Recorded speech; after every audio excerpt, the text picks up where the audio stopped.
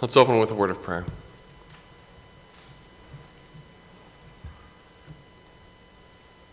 Heavenly Father, this morning we confess that you are worthy. You are worthy of worship and praise. As we gather this morning as your church, we lift your name, and we do worship you and you alone. And Heavenly Father, we pray now as we turn our attention to your word, that you would work through your word, that your Spirit would take your word, that you would challenge us, that you would change us, that you would mold us in your image this morning. Accomplish your purposes, that you may be glorified as we open your word. Give me boldness and authority to proclaim the word of God with clarity and with authority this morning. May you be honored in all that is said and done. In Jesus' name, amen.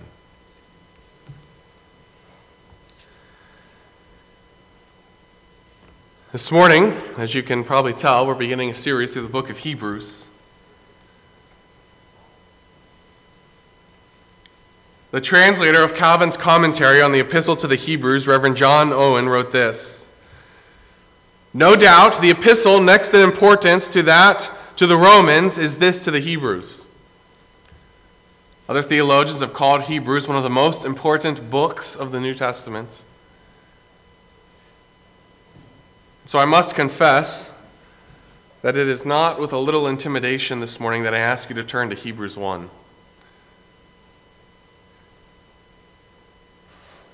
My hope as I preach, and hopefully your prayer as you listen, is in the power of the Holy Spirit working through the living Word of God. Although I am intimidated by Hebrews, as I must confess, at the same time I recognize that it is not my cleverness to explain things that will make our series through Hebrews effective. It is the Word of God that is quick and is powerful. And so I pray that as we study, as we learn from Hebrews together, that God would work for his glory. Launching into a book like Hebrews is like launching out on an expedition to climb a great mountain. It is with great humbleness and respect that you approach this mountain, and yet it's also with great excitement at what lies ahead. And so it is with great respect and with great excitement that we begin our journey this morning. There's several things to know about the book of Hebrews as we push off this morning. Several things that you might already be aware of. The author of Hebrews is unknown. The writer is anonymous. I should say the writer is anonymous. The author, we know, is the Holy Spirit. There's been much ink spilled throughout church history trying to identify the author or the writer of Hebrews. In fact, all the way back to the church father Origen in AD 185 to 253 is when he lived, and he famously said this: "Who wrote the epistle, truly only God knows." That was all the way back in the 1st and 2nd century. So for a long time, no one has known. There's several good theories. Some have postulated that it was Paul, that it was Apollos, Luke, Clement of Rome, or Barnabas. There's evidence to back up each of those, and there's evidence to shut down each of those. The reality is we simply do not know. Not only are we not sure who wrote Hebrews, it's also not exactly clear why do I keep saying Romans? Who Hebrews was written to. It appears to be written primarily to a community of Christians who are ethnic Jews, a Christian community of ethnic Jews. But where these Christians lived is unclear.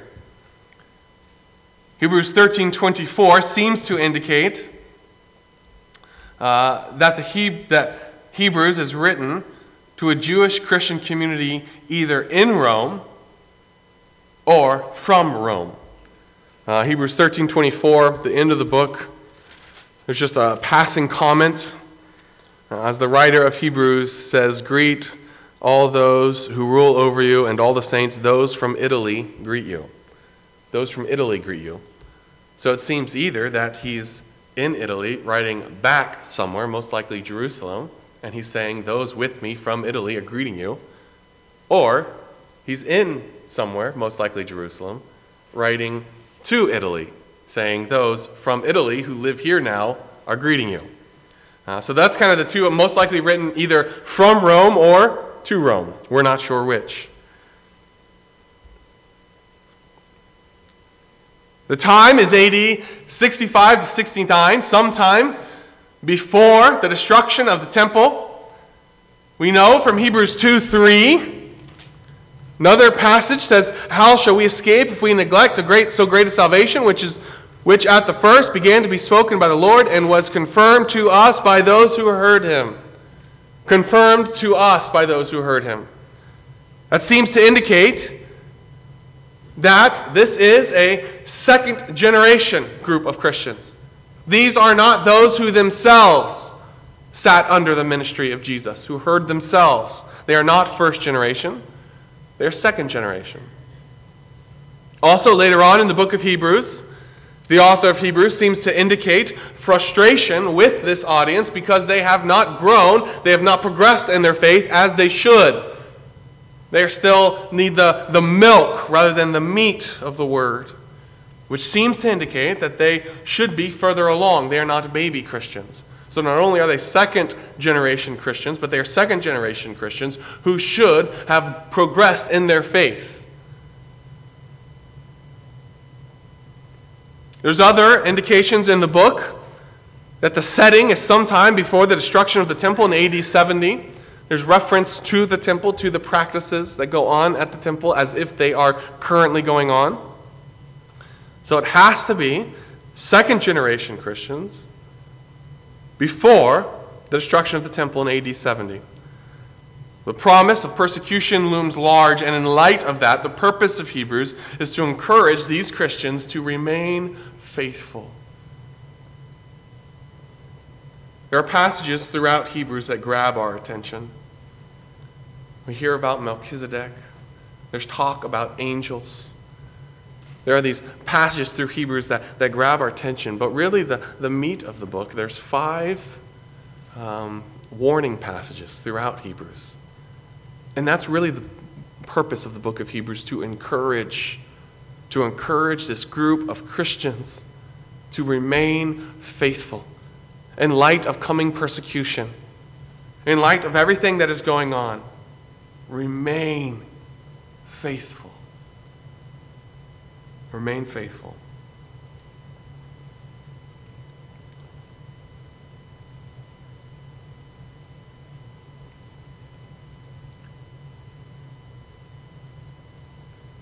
As you jump into Hebrews, the author here does not start with any kind of introduction or greeting.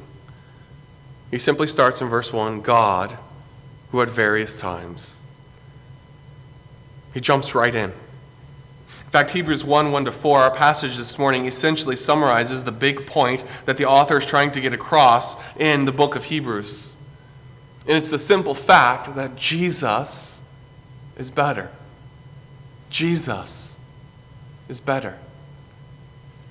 We'll see that in our passage this morning, and we'll see that all throughout the book of Hebrews.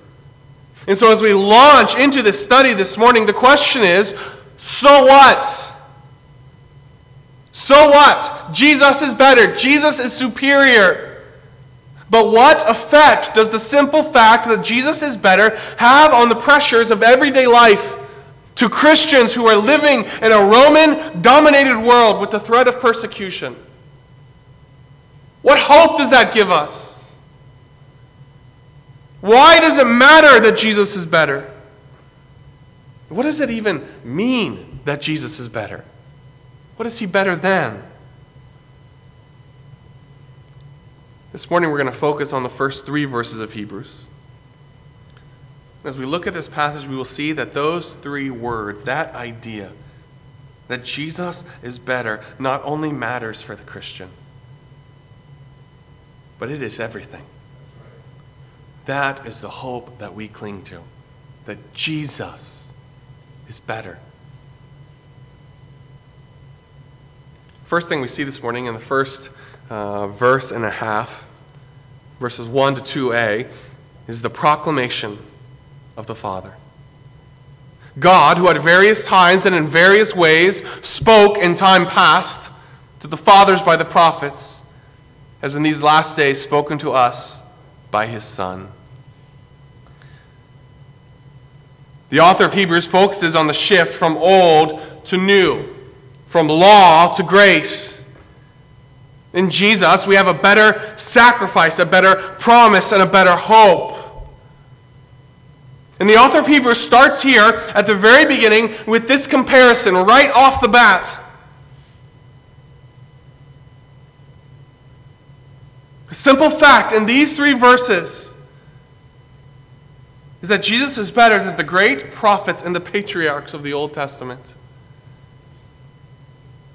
It starts here with the fact that God has spoken.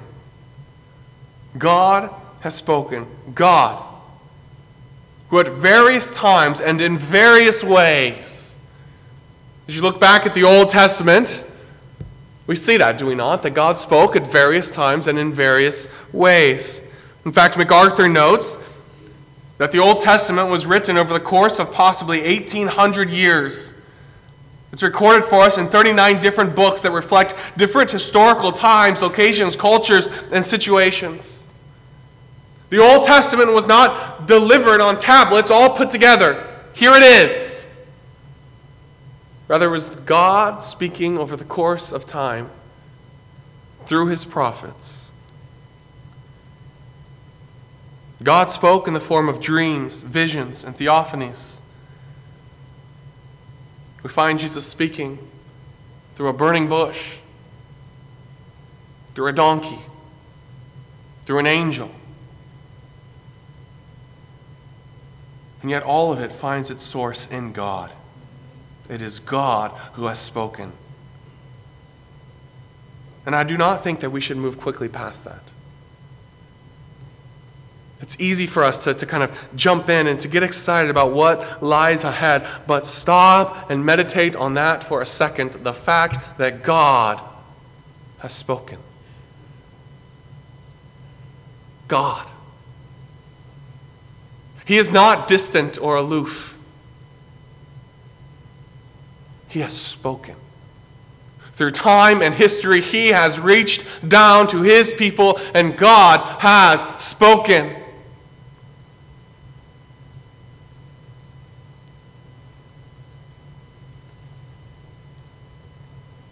At various times and various ways, he spoke to the fathers by the prophets. The focus here is not only on the books of the Bible that we identify as the prophets, but on all of Old Testament revelation. God, in his wisdom, progressively revealed his word in his perfect time and in his way. God has spoken. All of the books of the Old Testament are God's speaking. You have his promises in the Abrahamic covenant, the Davidic covenant, and the new covenants. God has spoken.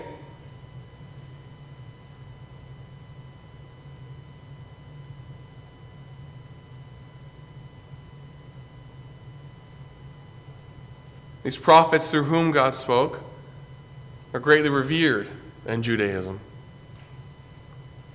In fact, you may remember we just finished going through John not that long ago.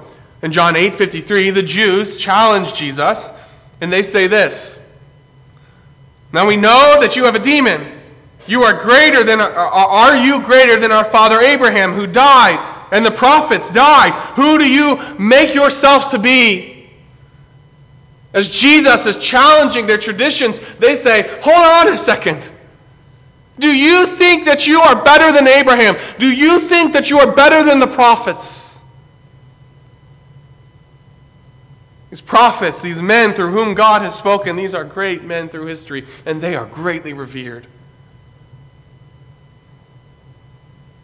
And yet the answer to that question is that Jesus is the Son of God, and he is infinitely greater than the prophets. He is infinitely greater than Abraham. And in fact, that is the point that the author of Hebrews goes on to make here in the first 3 verses of Hebrews. The fact that the Father has spoken In times past, in various ways, through the Son, or through the prophets, the Father has spoken, and yet he doesn't stop there. He's spoken by his Son as well.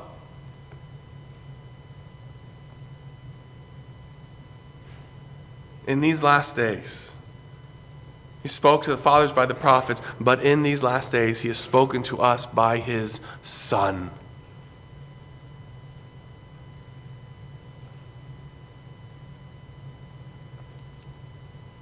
Last days.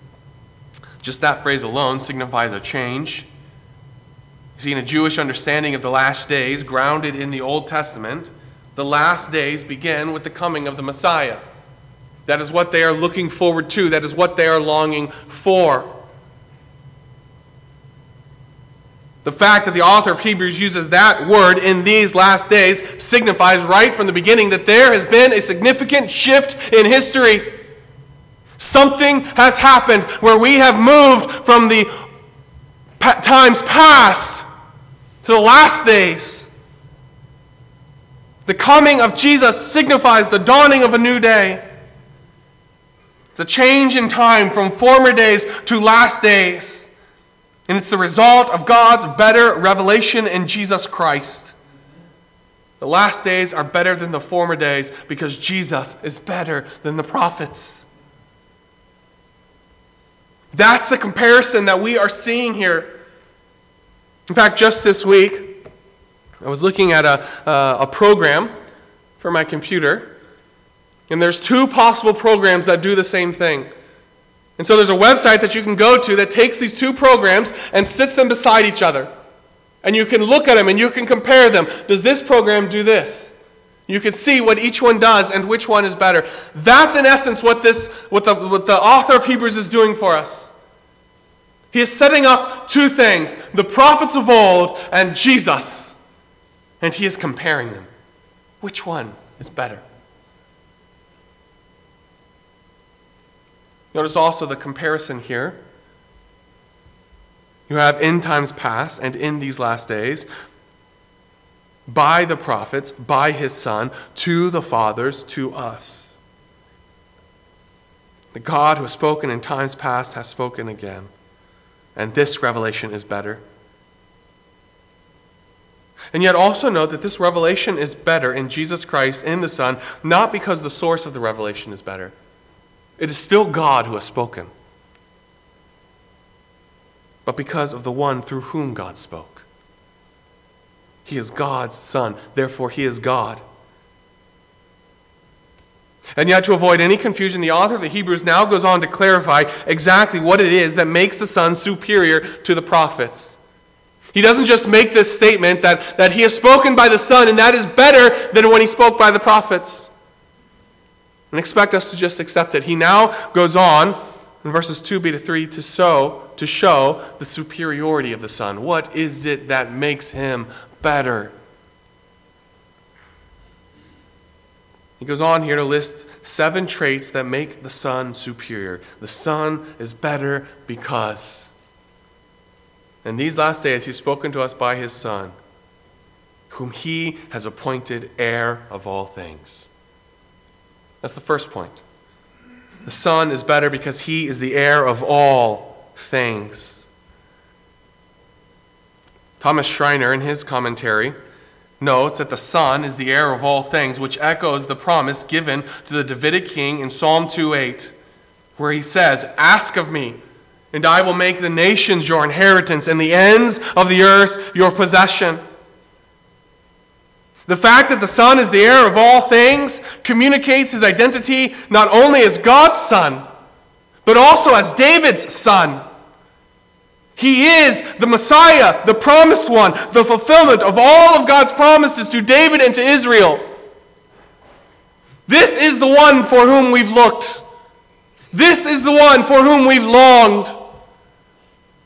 This is the one who brings the last days. This is the one in whom all of God's promises are yes and amen. This is the Son of God, and he is superior. Jesus is the fulfillment of all that the prophets looked forward to.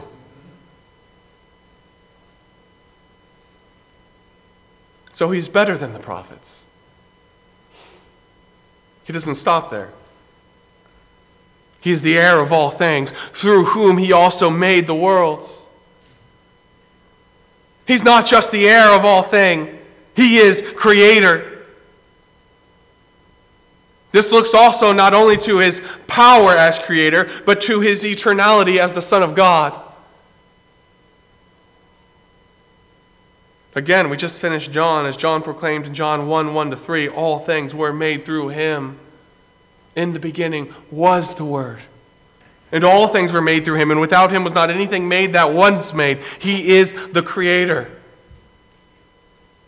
The prophets were created. He is superior to the prophets, through whom he made the worlds. He goes on. The third trait that makes the Son superior is the fact that he is the radiance of the glory of God, the exact imprint of his nature.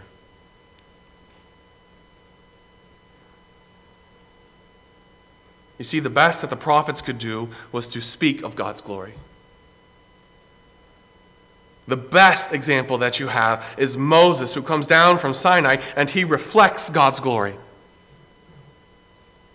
But the Son does not only reflect God's glory or speak of God's glory, he himself radiates God's glory, because he himself is God. He is the radiance of the glory of God. It radiates from him. He is the exact imprint of his nature. Thus in John 14:9, Jesus proclaims, "He who has seen me has seen the Father." That's a thought to pause on for a second. The radiance of the glory of God, the exact imprint of his nature. In the Son, the radiance of the glory of God. I'm thinking about returning to this passage come Christmas time. That's a thought that just struck me this week as I was studying this passage. That baby in a manger is the radiance of the glory of God. What a thought. What a thought. The exact imprint of his nature in Mary's arms. The Son of God come to us. God has not only spoken, he has spoken clearly. He has sent the best one to speak. In the beginning was the Word, and the Word was with God, and the Word was God. The radiance of the glory of God, the exact imprint of his nature. He is superior to the prophets because he is the heir of all things, because he is the creator, because he himself is the radiance of the glory of God, the exact imprint of his nature, and he is the sustainer. He did not create and then leave. He's not only creator, he is sustainer. It's the idea of carrying creation forward to God's completed, ordained purpose. He is actively upholding creation. It's not passive. He is actively at work in creation.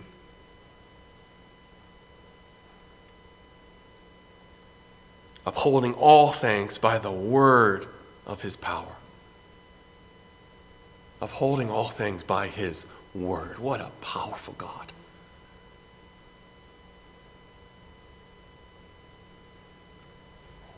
It doesn't stop there. But when he himself purged our sins, when he had by himself purged our sins,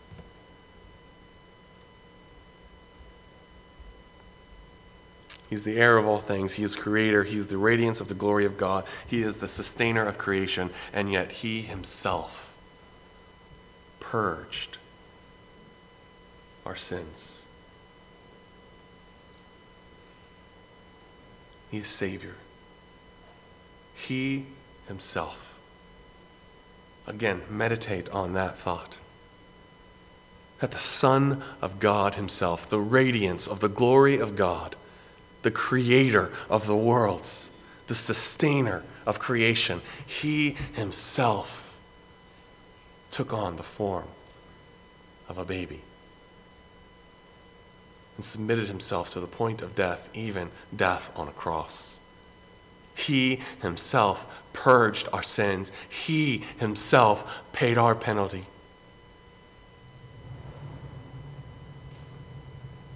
In fact, we'll see as we move forward into Hebrews that the Son shed his blood for the sins of the world, even the sins of the prophets, through his vicarious death and resurrection, his death in my place for my sin. He himself purged our sins.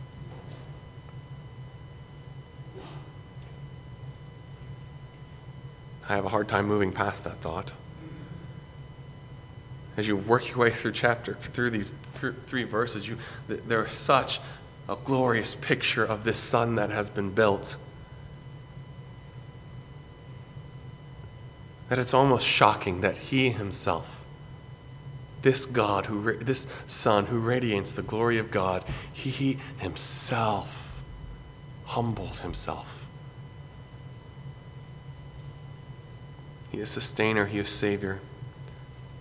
Sixth, he is seated at the right hand of the Father. He himself purged our sins. Then he sat down at the right hand of the Majesty on high. This is the first reference to Psalm 110 that we see here in Hebrews. Psalm 110 is a verse that we will, is a psalm that we will return to regularly through the book of Psalms. I think it's something like 13 times that it appears. Specifically, the first 3 verses of Psalm 110. Where the Lord says to my Lord, sit at my right hand while I make your enemies your footstool. This is the first reference, as the victorious Son is seated at the right hand of the Father on his throne in heaven. None of the prophets are seated at the right hand of the Father on the throne in heaven. It is the Son, the radiance of the glory of God, who is seated at the right hand of the Father. And finally, the end of verse 4. He sat down at the right hand of the Majesty on high, having become so much better than the angels. It's as if the writer of Hebrews has clearly sufficiently made his point that Jesus is better than the prophets, and so he moves on to something greater. He is better than even the angels themselves. He has a better name.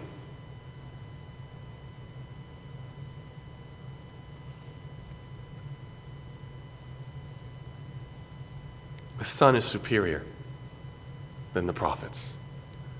In fact, as you work your way through the book of Hebrews, that's going to be something that comes up time and time again. The Son is superior than the prophets. The Son is superior to angels. The Son is superior to Abraham and to Moses. He's superior to Aaron and the Old Testament priesthood. He is superior to the hope of the law. The hope in him is superior than the hope of the law. He is superior. About 2 hours from where I grew up in Greenville, South Carolina, is Linville Caverns in Linville, North Carolina. In fact, I think it was Jim who just went this past week. He was telling me he went to visit some caves. The Linville Caverns is a vast cave system in the North Carolina mountains. And one summer, my family took a trip up to the Linville Caverns. And I remember as we descended deeper and deeper into the earth, it grew darker and darker, to the point where even our tour guide's strong flashlights seemed to only make a dent in the looming darkness. I remember I was towards the back of the line, and by the time I got there, it was dark again. I could just see the light up in the distance. You're sticking to this path because you can't see what is around you. You can just see right in front of you. In fact, as we got to the deepest point that we could go on our tour guide actually told us, he's like, for a second, I'm going to turn off the light so you can just see how dark it really is. Once you turned off that light and paused for a few seconds, you saw how overwhelmingly dark it really was. This was not a darkness that your eyes could adjust to.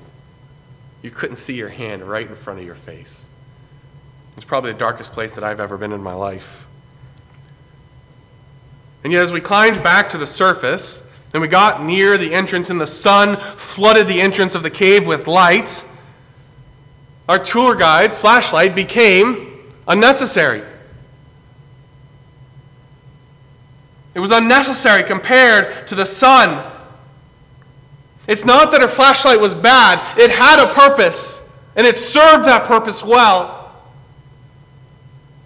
I was thankful for it in the depths of the earth, but the sun is simply far superior and far more powerful to that flashlight.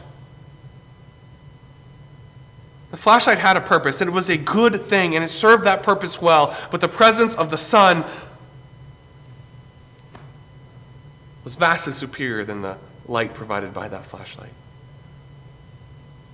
You see, the author of Hebrews this morning is not trying to say that the prophets were pointless, that they were bad compared to the Son of God. In fact, much of the author of Hebrews, much of his argument in this book will be based off of what those prophets said in the Old Testament.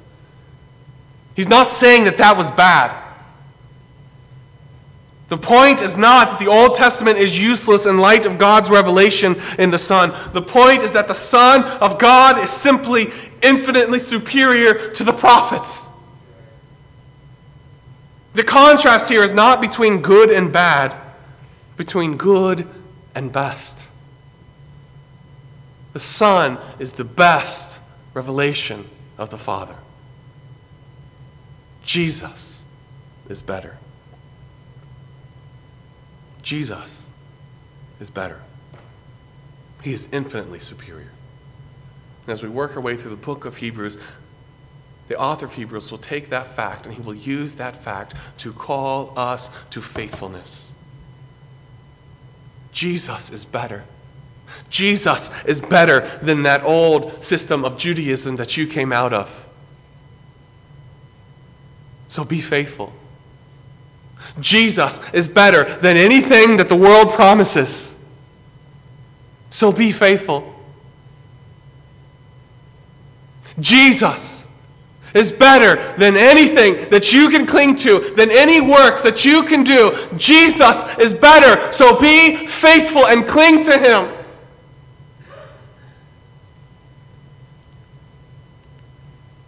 In fact, even this week, be encouraged by this fact that Jesus is infinitely superior. So be faithful, because your Savior is better. Jesus is better. Cling to that hope. Don't look to your works. Don't look to anything else. Cling to Jesus, for He and He alone is better.